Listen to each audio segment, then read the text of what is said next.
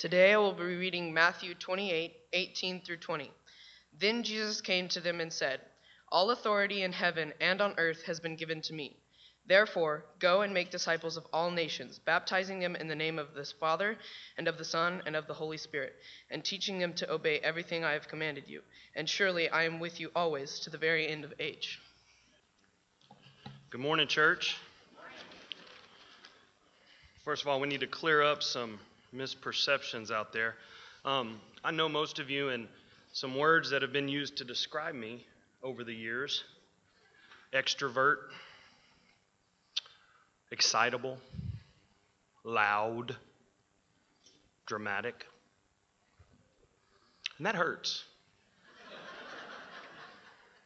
Because I do have a softer, quieter, introverted side, a side that perhaps my nephew Reagan would lovingly say is my whoop side.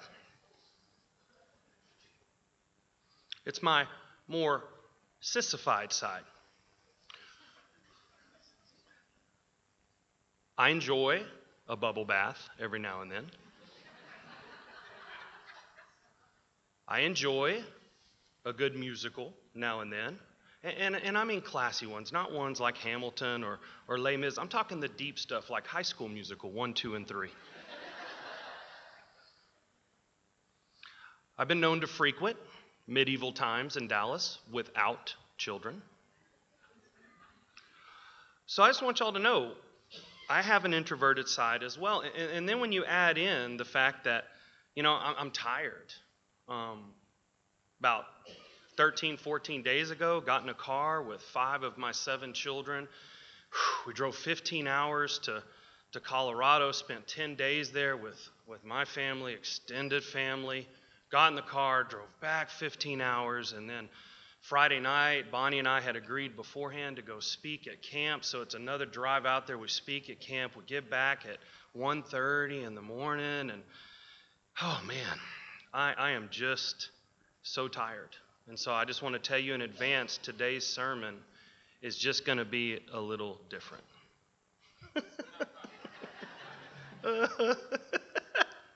Are you kidding me? Are you kidding me? 10 days in Colorado with my parents and my brothers and my nieces and nephews, most of which I really like. What a blessing that we were all healthy enough to go and experience God's beauty differently. Loved getting back to Texas, but you guys know in Colorado you see God's beauty. And then to get to go to camp. Oh, camp. We first get there, and the first thing we do is we go down and we watch 1, 2, 3, 4, 6, 7 baptisms at camp. And then to get to speak with my wife, the lady that has molded me and shaped me more than anyone besides Jesus. And to get up there and get to speak with her. And then when our talk was over, we had one of our amazing moms at Arms of Hope get up and sing this unbelievable song. Oh man, it gives me chills just thinking about how incredible the whole thing was. And then through all that, I'm like, oh, I get to go back to my crappy job at Arms of Hope. Nope. It is the most amazing place in the world. 5 years ago, I've been at Arms of Hope for 10 years. 5 years ago, I'm in the role that I'm in now. And I was a little, not timid, but I was always real, it's a great ministry. Didn't want to come across as, are you kidding me? It's the best ministry on earth. Those moms and those kids out there are warriors. The fact that we are able to do as much as we do with the money that we receive is nothing short of a miracle. The amount of people we serve is unbelievable, and I am so blessed. So my point is, you're not getting introverted Troy, you're getting Troy extrovert on steroids this morning. Are you ready? All right, let's roll. Father God, we thank you for this day, Lord. It is truly good to laugh and to be joyful. The fact that we are here this morning, Lord, that we are healthy enough to be here is a blessing. There are people that aren't because of that. Father, that we have food on our plate, a roof over our head, clothes on our back. May we never be people that take those things for granted. Lord, I pray that the words that you have been putting on my heart the last month or so to share will come out clearly and boldly, Father. That we as a church will move forward rather than remain stagnant. In Christ's holy name, amen. By the way, speaking of clothes, I assure you I would feel far more comfortable in khaki pants this morning in my jacket. Jackets seem to hide some things about physiques. But that's the one thing I did forget. I left my clothes at the cleaners and I didn't have time. And if you're out there going, well, at least you could have done is tucked in, be thankful I didn't tuck in, all right? Just, Jesus is okay with it. You get okay with it too. All right. So here's the deal. Little math. We're going to go over 2 stories. I'm going to give you 2 challenges for 7 days based on 1 incredible scripture.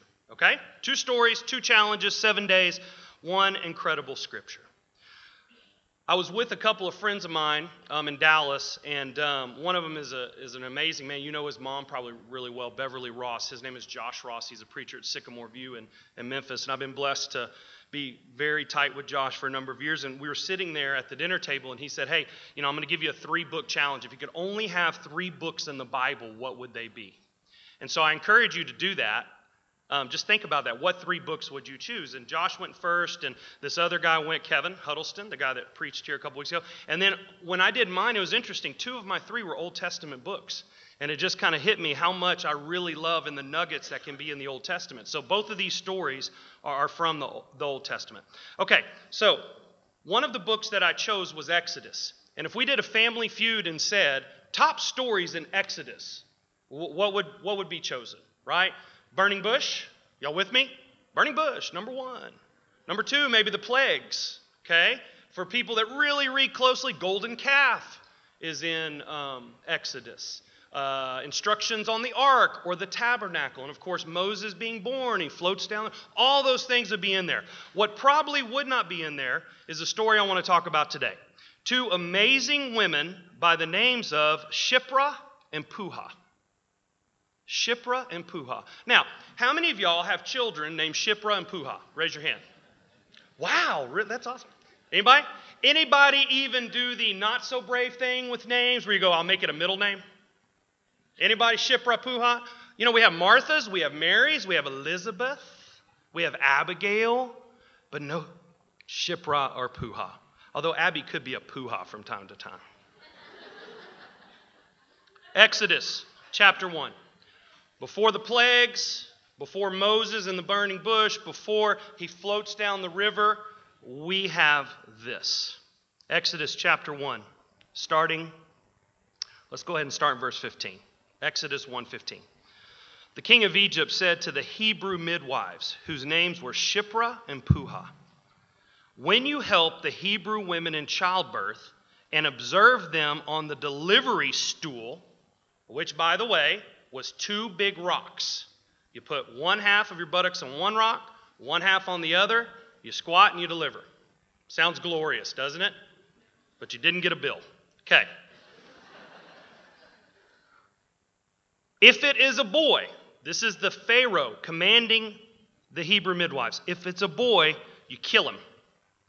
But if it's a girl, let her live. The midwives, however, feared God and did not do what the king of Egypt had told them to do.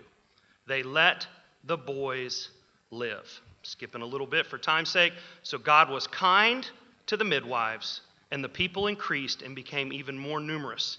And because the midwives feared God, he gave them families of their own. A couple points of this story. I like to call this story Stop. Stop. Something came up to Shiphrah and Puah, something that wasn't right, something that was going to be tragic, something that was going to be a catastrophe, and they took action and they stopped something from happening. A couple of other points. Commentaries say that there's no way, it's impossible with the amount of Hebrews that Shiphrah and Puah were the only midwives. So a great deduction to make is that they were leaders. They were the head midwives. But every commentary I read said that probably the people underneath them obeyed them.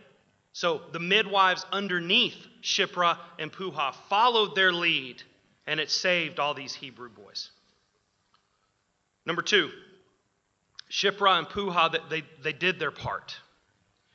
We know later in Exodus that Pharaoh wasn't satisfied with that, obviously. It doesn't work. So what he did was He then started saying, let's kill all the boys a little later. We're going to throw them in the river, etc. Hence, when you have Moses float down the river. So it didn't stop everything. It just bought some time. They did their part. When the baby's coming out, if Shiphrah and Puah would have done it immediately, there's no chance for the baby. Zero. Done. All the boys would have been dead. The fact that they didn't do that and it took them a little while longer, then you could hide the baby. You could have the Moses situation. So there wasn't this unbelievable glory to the end for Shiphrah and Puah. They just did their part. They were ordinary people doing ordinary things for God. That's catchy. The church ought to use that. Ordinary people doing extraordinary things for God.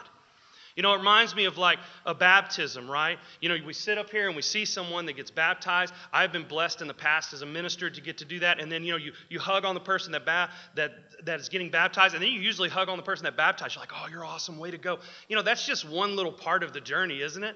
What about the person that showed them kindness along the way? What about the person that invited them to church? What about all the Sunday school teachers along the way that planted seeds, planted seeds, planted seeds? So remember that. Stop doesn't mean the whole glory thing happens. It means that they did their part. Then what's cool, they got rewards for their actions. Their actions didn't come rewards from men. Their actions produced rewards from the Lord. You see, all the commentaries I read said that as midwives, most likely they were barren. Hence why they were midwives. But it says here, because of what they stopped from happening, because they fear God, God rewarded them with families of their own. They stopped. They took advantage of the opportunity presented, and they did amazing things. They were ordinary people doing extraordinary things. This church is unbelievable in the way that you guys treat people, the way you partner with the amazing ministry that I work for, and I really appreciate that.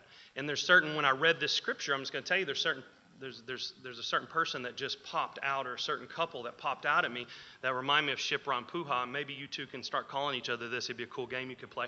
But Chad and Haley Warner, you know, that's what I thought of when I read this. Not only Chad and Haley's work with youth a while back, but the way that they treat the moms in our class. Oh my gosh. It's a breath of fresh air. They're doing their part. As I talk to moms at Arms of Hope and I say, how do you like the class on Sunday morning? How do you like the game nights that they do? They're like, we feel like we're part of something. That's a Shiphrah and Puah moment. Okay, so the first story stopped. Second story I want to share with you is a story of go. So we have stop and, don't put an or there. We'll talk about that in a minute. And go. So the story of go is kind of a shocking story for that person. I want you guys to get it in your head right now that I want you to do something shocking with your go. So, you know, sometimes you get shocked, right?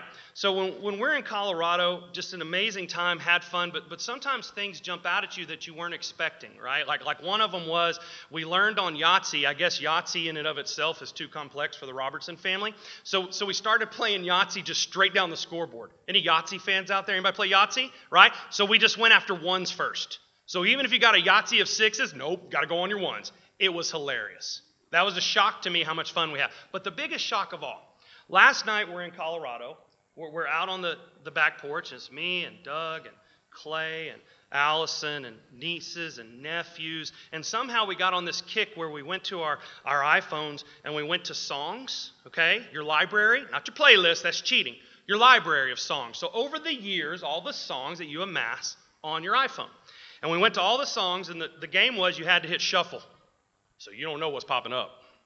You had to hit shuffle, and everyone had to listen to the first verse and into the chorus, okay? Now, I want to tell you, I was excited about this game. You want to know why? Because I was 100% confident that my playlist, my songs in my library was going to rock their world, okay? I just knew it. They were going to be so impressed with me. Even at 46 years old, I don't know why, but I always want to impress my two older brothers, okay? And so I'm like, my nephews are going to think I'm cool. My nieces, I don't care. They're girls. They're going to do this. You know, they're not going to care about my music. But, man, they're going to love this. So I thought one of four things was going to pop up when I hit shuffle. Either A, all my Toby Mac songs, because I love me some Toby Mac. B, worship music.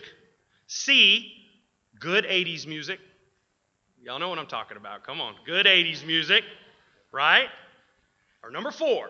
My new thing I'm into, my playlist called Songs That Make You Cry. Okay? I have 100 songs on there. They're deep, man. They're like Scottish dirges and soulful music and just songs that'll make you cry. So all four, I'm like, one of those four is going to come up. Any of them are good. Let's roll in this. So Doug hits shuffle. Bloop. Doug comes up with what I think Doug's going to come up with. Unbelievable, old Texas country music that you're like, where did you get that from? That's so awesome. I mean, this is a local artist in Texas that sung about the Guadalupe River. Or, oh, this is about pearl snaps. And I'm like, oh my gosh, that's awesome. So Doug, victory. Clay goes. You get a lot of Neil Diamond and Lionel Richie with Clay. It was awesome. So that was pretty cool. Now Clay did throw out an 80s song, and I have to admit, getting to see Allison relive some drill team moves was fun too. But then it's my turn. Here we go, man. I'm confident. No shocks here.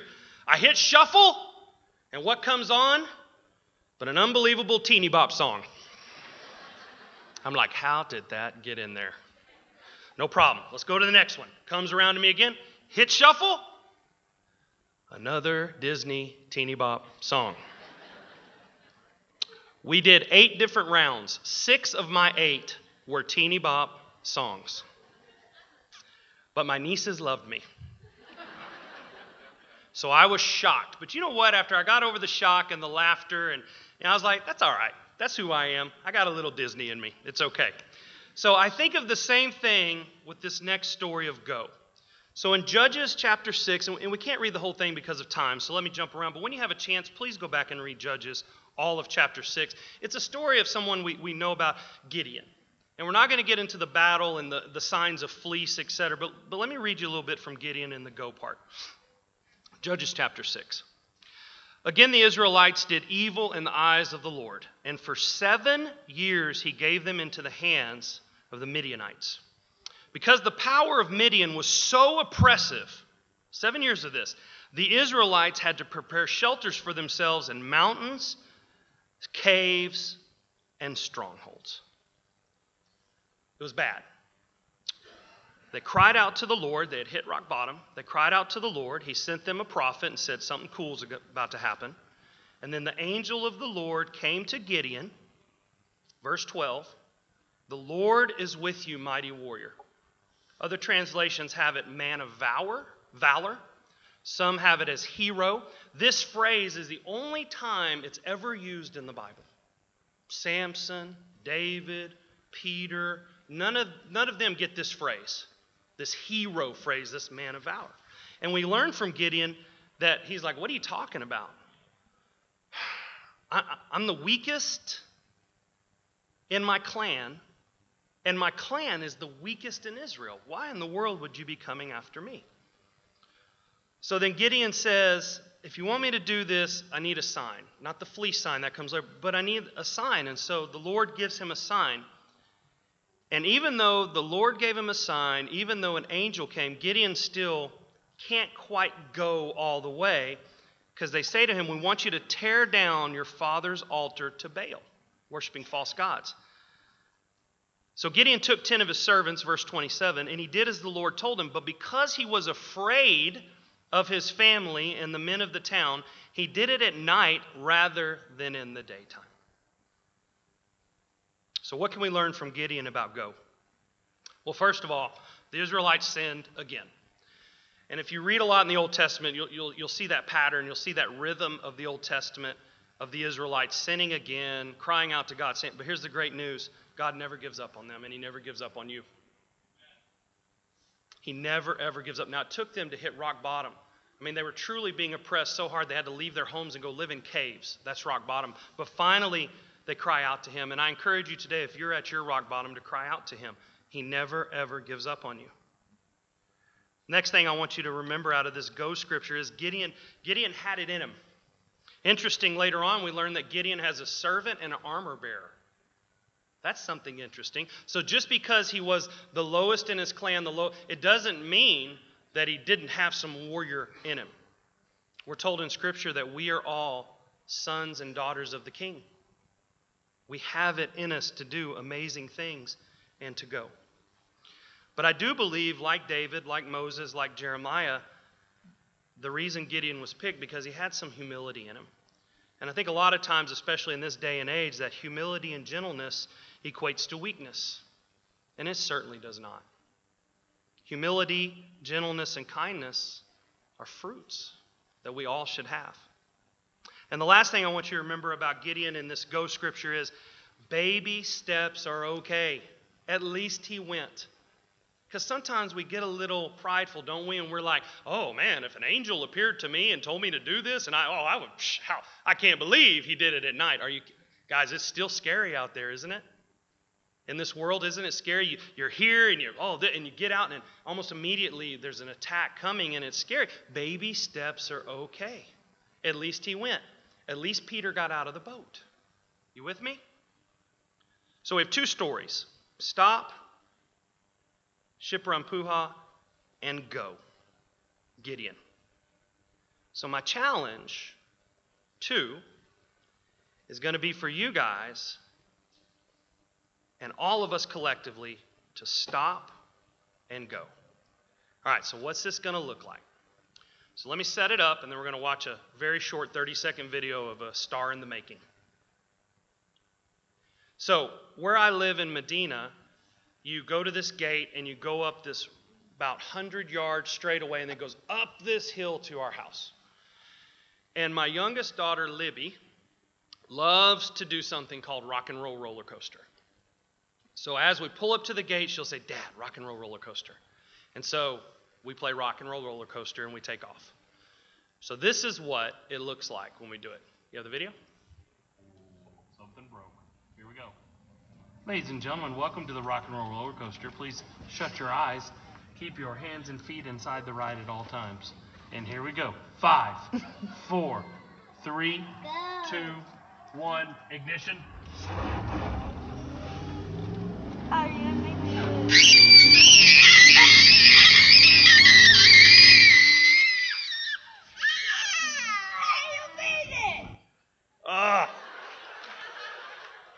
She's going to be a star.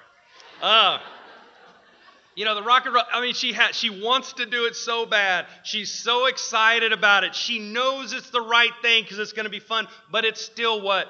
It's scary, isn't it? You ever ridden a ride, when we were in Colorado, we went to this adventure park thing, and all of the older cousins, member of the family, they did this mine drop and this canyon swing, and Doug and I found these amazingly comfortable benches to sit on while they're doing these things. But you could see it, man. They were they were scared on the canyon swing. They were scared, but they loved it. And that's what this is. Are you ready to go on a rock and roll roller coaster? Because I'm telling you, if you're truly going to stop some behaviors in your life and you're going to go, it's this incredible, wonderful, wild adventure, but it is scary as heck. Isn't it? When you really look at changing some behaviors in your life or getting out of your comfort zone and saying, I'm going to go do this now, that's some scary stuff, man. That is some scary, scary stuff.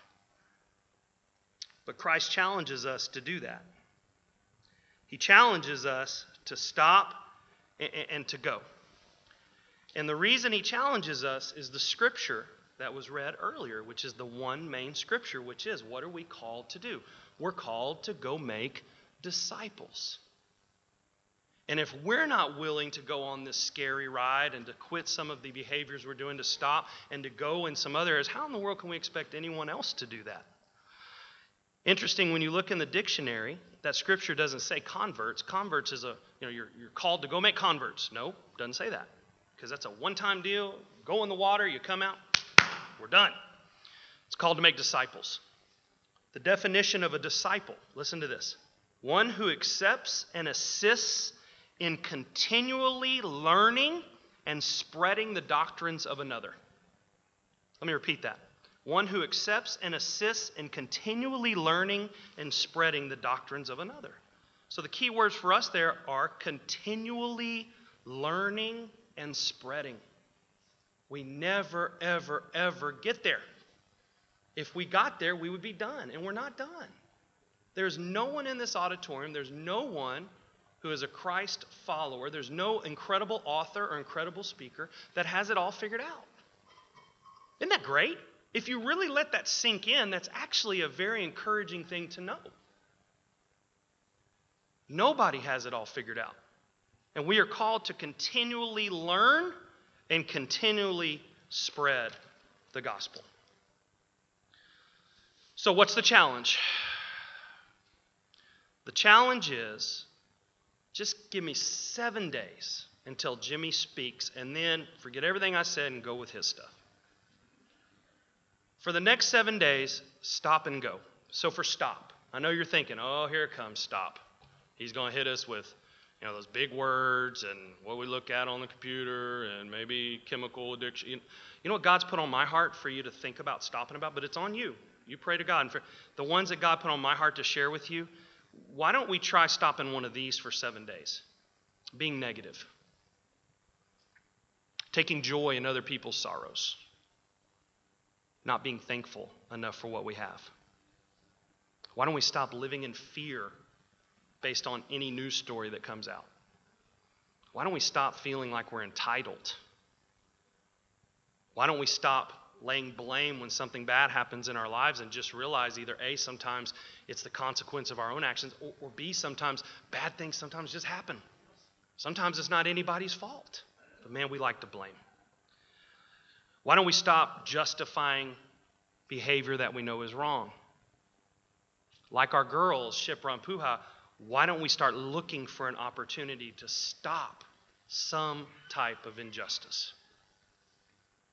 And then on go, I ask that you pray and you dream big, that you think about maybe teaching, helping, going on a mission trip, going to camp.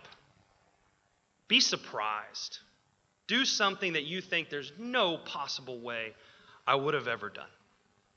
That's the challenge. So now to end, how? It's one thing to throw out a challenge, but it's another thing to maybe give some ideas on how we do this. First of all, I'm going to ask you to walk in confidence that you can do this.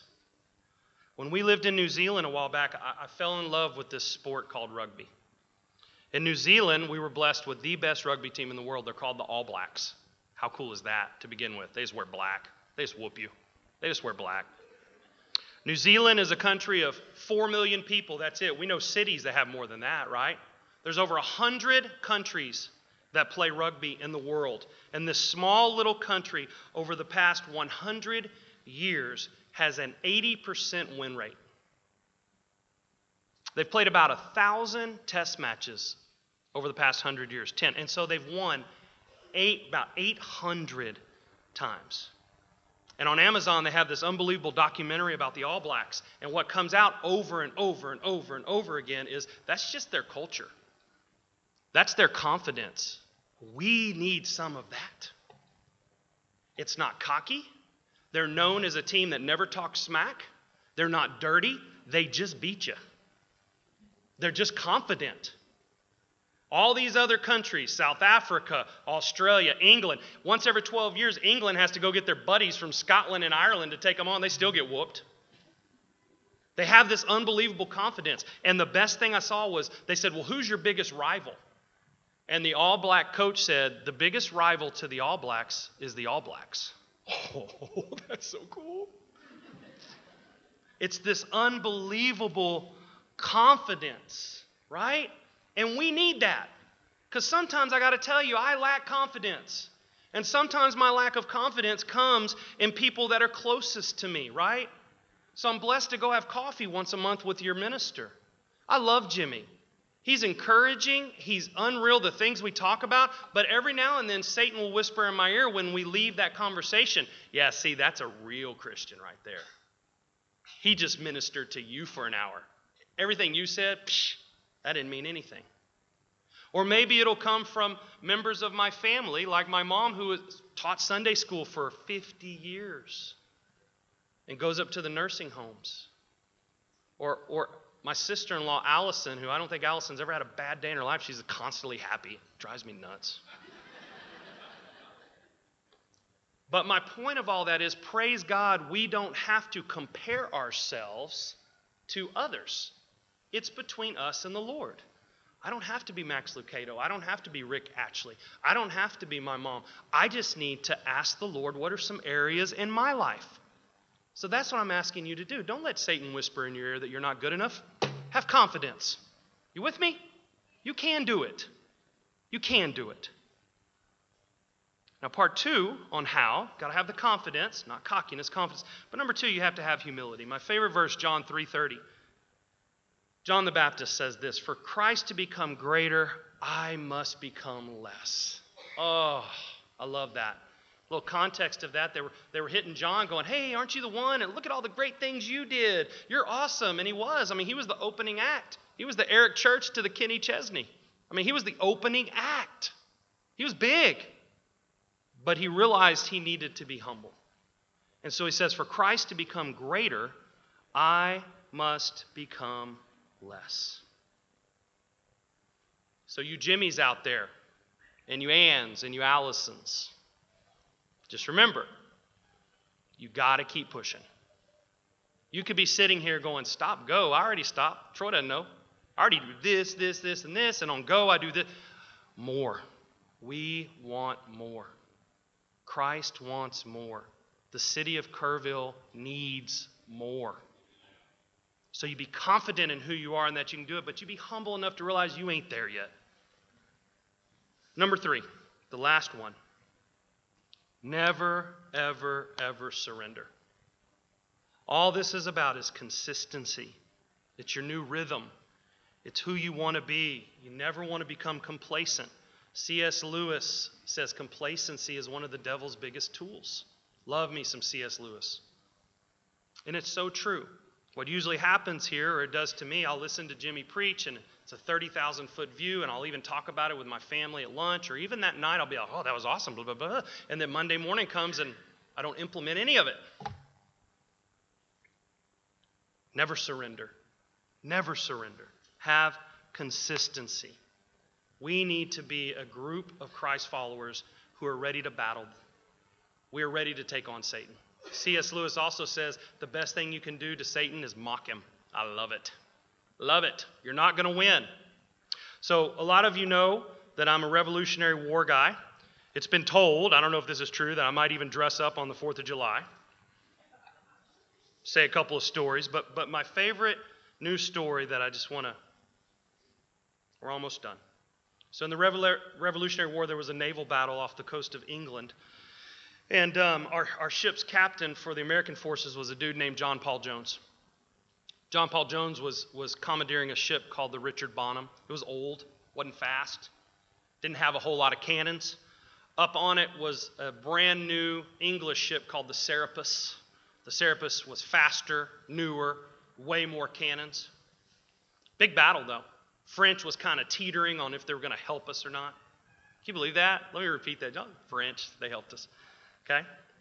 So off the coast of England, you have this massive battle between the two, and not surprisingly, at first, the Serapis just whooped us. I mean, they were shooting cannons at us. They knocked us out. I mean, we're just kind of floating now. So the Serapis is going in for their victory. They're like, "We got them." They say that there was 3,000 people from England on the shore watching, enjoying us losing. The Serapis comes up, the Richard Bonham, the American boat's kind of like this. The Serapis comes up close, and if they don't surrender, they're going to ram us. They felt like if they rammed us, it would break apart and we would lose. So they get up right here, and the ship's captain calls out to John Paul Jones, and he says, "Do you surrender?" And John Paul Jones says loud enough to everyone who can listen, "Surrender be damned. I have not yet begun to fight." Surrender be damned. I have not yet begun to fight. He ends up winning. It changed the war. We need that attitude. We do, church. We need to walk around confident like warriors that we can change the world, that we can stop some of our behaviors, that we can go and do amazing things for Christ. God can do amazing things through one, but there are 400 here this morning. Can you imagine what would happen in this church, in this community, if we had 400 behaviors that stopped and 400 new things that go? Can you imagine what this city would look like? I hope this starts something. I really do. And I'm going to challenge the church and the leadership, and I'm going to challenge you. And he's not here, and I know he's going to listen to it, but Jimmy's an amazing preacher, amen? Y'all are blessed to have him. Unreal. Unreal. I have yet to walk in and have a bad Jimmy sermon. So Jimmy preaches once again, and he says these things that are awesome, and I'm begging you to start implementing those things in your life. I'm begging you, church leadership, to come up with ways to help the congregation implement a sermon in their life throughout the week. Just pray about that. And the onus is back on us. It's not just something to talk about at Mama Sita's afterwards. It's something where he's read from God's word. God has put something on his heart to share with us, to be better Christ followers. And then it's up to us to say, we're going to implement it throughout the week. Can you imagine? Not just a 7-day challenge, but an everyday challenge. It truly would be something that would make Shipra, Puha, and Gideon proud. So, at the end of every sermon, we have an invitation. And for those of you out there that, some of this stuff might be foreign to you, or you're thinking, stop, go, what does all that mean? I can't, I beg of you just to consider the ultimate stop and go, which is for you to just think about, and you can do it now. A lot of people here all people here would love for you to do it now, but if not, just to think about it when you get home and seek someone out that you can talk to. Just I want you to think of some things right now going on in your life without Christ. How's that going for you? How's that working out? Maybe it's producing some temporary pleasure, but is it really something that's feeding your soul? Is it something that you want for yourself or for your children? Just think about that. The ultimate stop is to have the courage to say, I'm going to stop being my old self and I'm going to go be a son or daughter of Jesus Christ. I just ask that you think about that. And for those of us that have already accepted that, my prayer is truly that we will stop and go, not or. Let me end it with this. There's been times in my life where I've done a really good job of stop. I really have. But I didn't go. And when you take something out of your life, what does Scripture tell us? Even when Jesus would cast out demons, if you take something out of your life and you stop doing something, if you don't replace it with something, the go part, then the stop part will come back in 7 times over. You hear what I'm saying? So I encourage you to think about ways that you can stop and go. Let's pray. Father God, thank you for your Scripture. Thank you for your stories in the Old Testament, Father, that, oh man, there's great nuggets. Wonderful, Father. We love them. And Father, thank you for the fact that you have allowed us the privilege of making disciples, of going out and continually learning your word, never stop growing, never stop changing, and then spreading that to others. What an amazing privilege we have to do that. Thank you for this church, Father. Thank you for people in this church that have already stopped, and they're already going and doing great things, but let them do more, Father. There is always room for more. Lord, we love you. We thank you. We want to be people of joy and laughter and of peace. In Christ's holy name, amen.